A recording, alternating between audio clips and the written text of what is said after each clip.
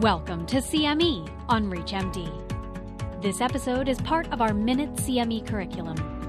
Prior to beginning the activity, please be sure to review the faculty and commercial support disclosure statements as well as the learning objectives.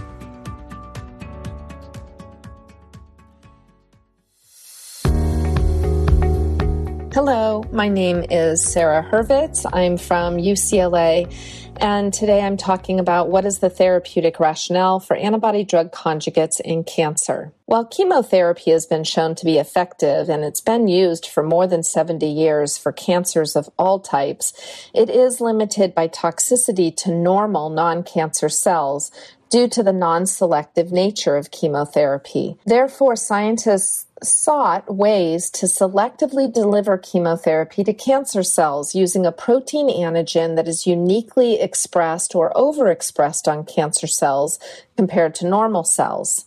One way to selectively target a tumor antigen is to develop an antibody that perfectly matches the antigen or is able to bind to that antigen like lock and key. The antibody can then be loaded with chemotherapy so that the chemotherapy is delivered to the tumor cell only when the antibody is bound to the tumor antigen. This is the idea behind antibody-drug conjugates, or ADCs. Some people use the analogy of a Trojan horse or a smart bomb as a description of how ADCs work. ADCs are comprised of the antibody shown in this picture as the blue structure, where the FAB portion binds to the tumor antigen and the FC portion sticks out.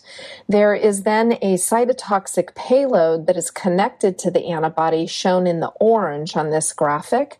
And then there is a linker that connects the antibody to the payload. Now, each of these three components is required in an ADC, but they can all differ in different ADCs in this class of agents. Some antibodies will bind to HER2 or TROP2, for example. So the antigen that the antibody binds to can differ from ADC to ADC.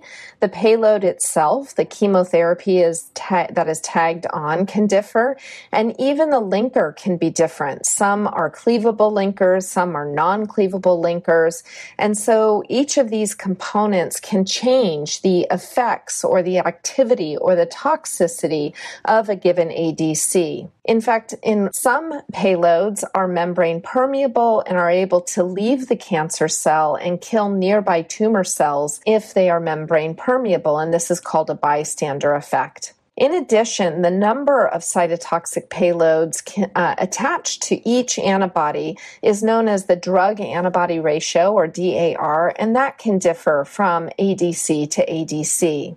So here's a picture showing how ADCs work. In step 1, the antibody that is carrying the chemotherapy is bound to the antigen that is expressed uniquely on tumor cells.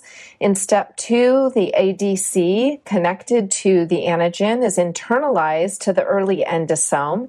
In step 3, this becomes a full lysosome where the linker is cleaved and the cytotoxic payload is released and is able in step 4 and 5 to do its work and kill the cancer cell. The first example of an ADC that was successfully developed and FDA approved for breast cancer was trastuzumab emtansine, or TDM1. This is a picture showing how this works. TDM1 is a HER2-targeted antibody that is linked to a maytansinoid chemotherapy.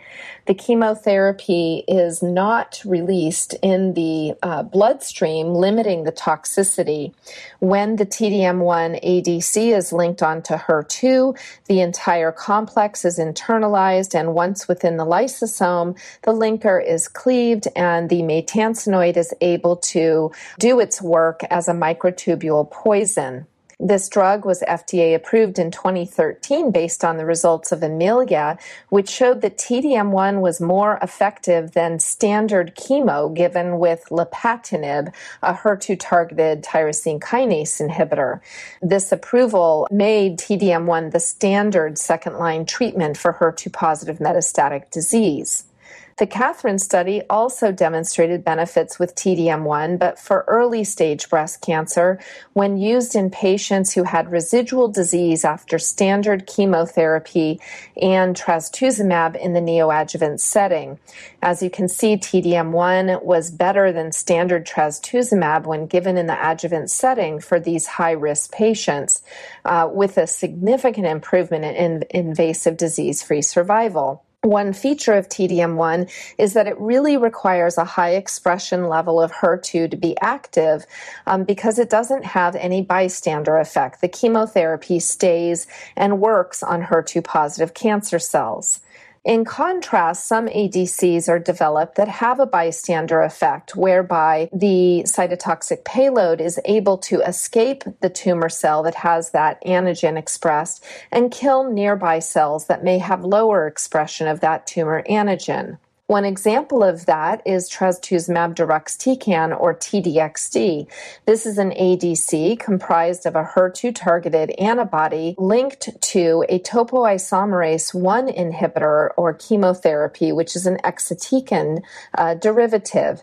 This ADC has a drug-antibody ratio of 7-8, which is higher than with TDM1, and the payload can leave the cancer cell and kill nearby cancer cells, which is what's called a bystander effect. The bystander effect can also cause more toxicity given the fact it is a less selective ADC. This drug was shown in the DESTINY-Breast04 to be significantly better than TDM1 for HER2-positive metastatic breast cancer, making this drug the new standard of care in the second-line setting and beyond. On the next slide, you see another ADC that targets an antigen called TROP2. This is sacituzumab govitecan, and this drug, similar to trastuzumab deruxtecan, has a topoisomerase 1 inhibitor payload, but the antibody itself is targeting an antigen called TROP2. The ASCENT study indicated that this drug was better than standard chemotherapy for patients with metastatic triple-negative breast cancer, leading to its FDA approval. So in summary, the field of antibody-drug conjugates has significantly altered the treatment landscape for those who are diagnosed with cancer. This class of medications is allowing patients to be treated with high doses of very potent chemotherapies with greater efficacy and without the same level of toxicity as would be seen if the chemotherapy was given naked or alone. It's a very exciting time given the number of ADCs now available to patients, with even more promising agents to come. Thank you so much for your attention.